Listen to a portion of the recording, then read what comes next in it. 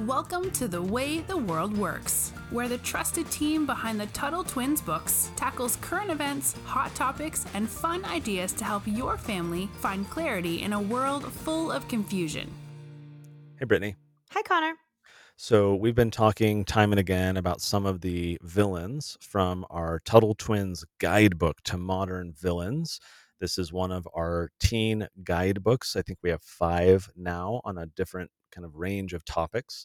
And we produced this book because, we don't want to dwell on like, here's all these bad people and look at how horrible they were.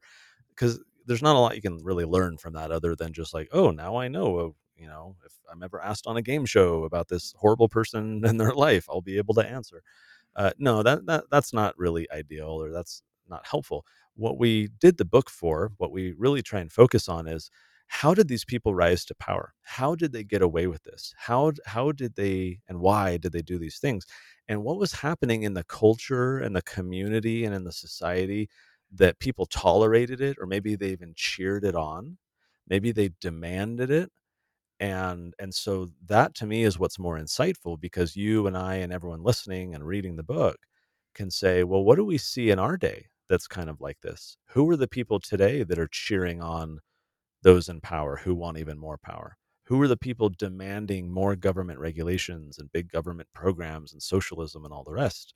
And how can we in society, through persuasion and marketing and influence, try to change people's hearts and minds so that they don't support this kind of stuff? So that's the vision of the book. And so we started writing down all the villains that we're going to include, and I said, I want to make sure we include at least one United States president, because How did you pick? I have to ask how you narrowed it down to only one. oh, it was tough.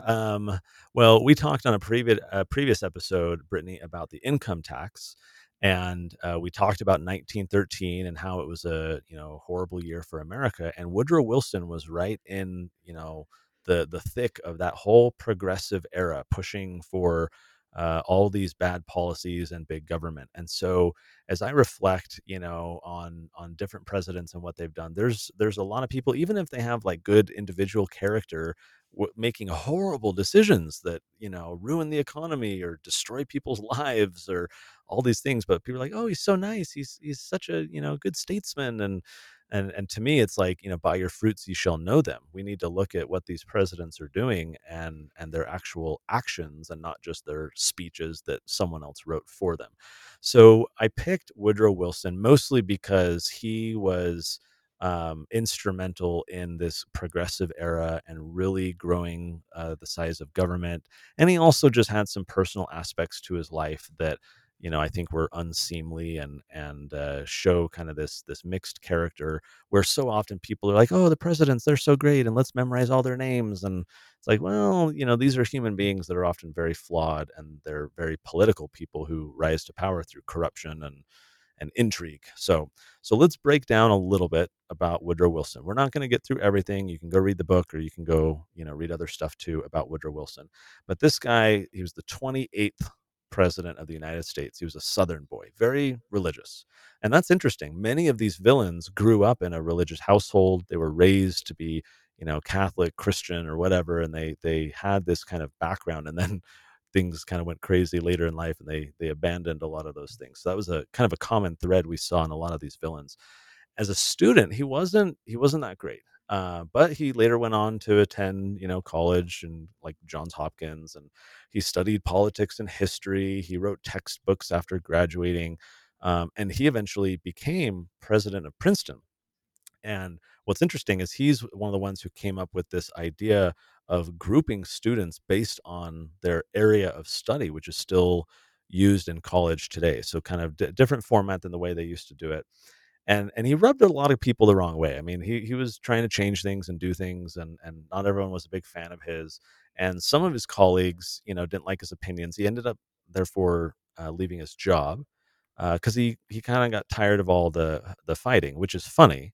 He left his job because of fighting, and then he got involved in New Jersey politics, which you got to scratch your head and be like, was it really about the fighting? Because now you're doing way more of it. And so he was actually successful.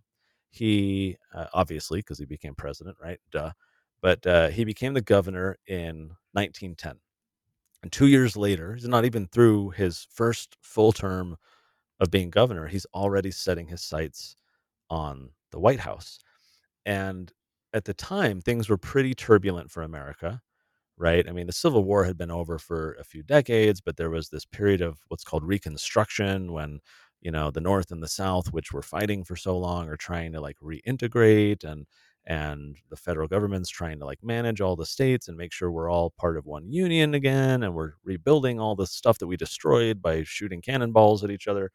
And so this period of Reconstruction has been happening, and after being divided for so long. But this wasn't an easy process. Remember, we said that Woodrow Wilson was a Southern boy, right? And so he grew up in the South, and so many people in the South felt very resentful about how the war went. And some of them were fighting because of slavery, but a lot of them were fighting for broader principles or independence, and they didn't like the North kind of bossing them around. So the South was still angry, right? And in the North, there was a lot of racism. They were passing laws like separate but equal laws, like black and white. Sure, they're equal, but they're still separate. So that's segregation, right? It's like, yeah, people remember that from a few decades later when you'd see photos of like, here's a black drinking fountain or a black, Yeah, yeah. bench on the bus, and so it was this idea of separate but equal. Like, okay, fine, the court said we have to be equal, but we're still going to be separate. So slavery was over, but there was this legalized, racism that was happening all over the place, and there were big unions that were having a lot of political power to like push against entrepreneurs and business owners. There were big businesses that were starting to work with the government and get special benefits like subsidies and tariffs and all these things that would benefit them and hurt their competitors. And then there's, of course, World War One, on the horizon. We got all this foreign conflict, and things are happening abroad. And so that all leads us to 1912. Again, Wilson's been the governor for 2 whole years. He's new when it comes to politics. And this was kind of a crazy race for the Democrat Party. You had a socialist running. His name was Eugene Debs. And then Wilson as a Democrat. And then you had former President Teddy Roosevelt running for the Bull Moose Party. And then you had the current President Taft running as a Republican. So, and but this party like was divided all the time. The Republican Yeah, Party was fairly new, it was only a few decades old. Of course, the Bull Moose Party wasn't. that's my favorite. We got to restart the Bull Moose. So, but that's fascinating. A former president and the current president running, and here's this guy Wilson, and Wilson got elected, and he starts growing the government. He has this plan. Of course, they always have a plan, right? I think of like Elizabeth Warren in our day. She's this senator, and she ran for president a few years back, and she would always like, I have a plan. But people would ask her a question, I have a plan for that. They'd ask her some random other question, I have a plan for that. It's these are central planners, right? They want to plan your life for you. And so Wilson's plan was this idea of new freedom. It was the new freedom plan. And this made the government a bigger part of every American's life, especially businesses. And he saw this as a good thing. He was, like, hey, we can improve things, we can help people, we can change the economy, we can do these great things using the government. And so many progressives like him, they see the government as good. They saw the government as good back then, but progressives today, they see the government as a good thing through which you can modify people's behavior. You can get people to change by using the government. And that's true, but you're getting them to change using force, which means that change doesn't really stick, doesn't really last for a while, right? And they resent you, and they're upset, and they sometimes fight back. And so, this was a basic element of Wilson's New Freedom Plan. And in 1912, right, this is when that's happening. We know 1913, creation of the Federal Which I feel Reserve. like has been a theme in the past couple episodes of ours. 1913 has been coming into play. Yep. And so here's Wilson right in the mix, and he's taking control of everything. He even tried to like gain more control over Congress and the courts. And coming from the South and living through all of this, he was pretty racist in some of his policies. He allowed things like separate but equal to continue. There was even like this famous film that was super racist that he showed in the White House for a huge audience of people, and you might say, okay, well, everyone was like that during that time, and I won't agree that everyone was like that, but certainly there was a large part of the culture that tolerated and accepted people who were objectively racist like that. But when it comes to foreign policy, what is foreign policy? It's how the government interacts with other countries, right? Are they friends? Are they enemies? Are we going to bomb them? Are we going to trade with them? That's foreign policy. And Wilson, he's responsible for getting us involved on a global scale. He pushed the United States into World War One. And this is important because World War One led directly to World War Two. I mean, like, there's no question, right? Because Mhm. the way that the first war, World War, ended really punished Germany for their involvement because they lost. So they were heavily, heavily punished economically and politically. And so a lot of people in Germany were super resentful, and they felt like they were being downtrodden, and they felt like they were being bullied. And so all of that sentiment gave rise to one of our other modern villains, Adolf Hitler, who was able to appeal to all of his fellow Germans who felt this way and say, I have a plan, right? I have a solution to restore our national honor and, Germanic superiority. So World War One, it's like the domino effect, right? Mhm. Wilson and others kind of tip over the first domino, and they think, oh, we're going to rebuild society. We're going to make the safe world for make the world safe for democracy. Was one of the quotes. We're going to make the world safe for democracy by bombing other people we don't like and getting involved in this war. So that's the first domino, World War One, which then leads to World War Two, which leads to all kinds of other stuff we could get into, the United Nations and all these different things happening. But Wilson is directly involved with this. And what's fascinating to me about this is Wilson and his government, he oversaw this, it was called the Committee for Public Information. Ooh, And I don't what like the sound of that at all. yeah, no. And it was basically the propaganda arm of the government, not to influence our enemies abroad, but to influence the American people. They hired a ton of people for the committee on public information. They paid artists to create, all those posters that you see, World War One posters with slogans that would, buy war bonds or come join the fight. And so they paid all these artists. They paid radio hosts. They had these things called, I think it was the 2 Minute Men. These public speakers who they would hire and send out to radio programs and films. Like, before the film, you're going to listen to this 2 minute speech, and they were basically propagandists who in 2 minutes would pitch the war and say, we need to go get involved, we need to support the war. And Wilson oversaw this massive, massive propaganda effort because the American people were not in favor of the war.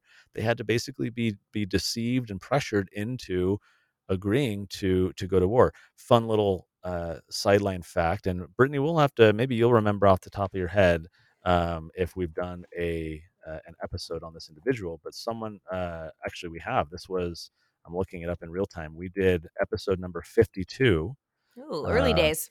titled "What is Propaganda?" and we Oh, yes, mentioned yeah. a gentleman named Edward Bernays. Mhm. Well, Edward Bernays, he's the father of modern propaganda. He wrote a book called Propaganda, where he outlines here's how governments use it and how, the governments really work with propaganda. He got his start at the Committee for Public Hmm. Information under Woodrow Wilson during World War One, learning how to do all this propaganda. So this is, Wilson's in the mix of this, orchestrating this. He thought, like, he's an elitist, right? So he thinks he and his friends are better than everyone. They certainly from a racist standpoint, they felt that, black people didn't deserve rights. They supported policies that would prevent people that they viewed as inferior from being able to have children and start families. I mean, it's kind of ridiculous stuff looking back today. And, just like the Nazis, they had a similar policy. Wilson thought that people of different races shouldn't get married, that there was a master race, that there's like genetic superiority. And these are evil ideas that ignore individualism. They see people as a group, as a collective. These are collectivists, right? You don't matter. You don't have rights. What matters is to them is the collective. And it's, this is why racism is such a problem, as an example, because it tries to treat all black people as, the same as not having rights or not deserving of, their freedoms or whatever. And that's not at all how it is. People are individuals. They have individual rights. They have individual desires. But Wilson and these guys did not think that way at all. And so, he's a racist. He's a segregationist. But I think fundamentally, and I'll end here, is the biggest problem is he's right in the middle of the progressive era. We get the Federal Reserve, we get the income tax. We soon then get the 17th Amendment, which changed how the Senate works. So it really removed the That's power of right. the Yeah. states. We get World War I. We get all this propaganda where the government is now treating its own people as the enemy to be, propagandized. And who's at the helm? Who's, in the middle of all of that? It's our dear friend, one of our modern villains, Woodrow Wilson. So if you guys are curious to learn more, because we only touched the surface, if you want to see some of these other modern villains, and more importantly, if you want to understand what was happening in society and how we can stop those things from happening today, you can go to TuttleTwins.com/products, where you'll see all the books we have. You scroll down, you'll find our guidebook series, and you can find the Tuttle Twins Guide to Modern Villains. Great conversation, Brittany, as always. And until next time, we'll talk to you later. Talk to you later. You've been listening to The Way the World Works. Make sure your family is subscribed and check out TuttleTwins.com for more awesome content.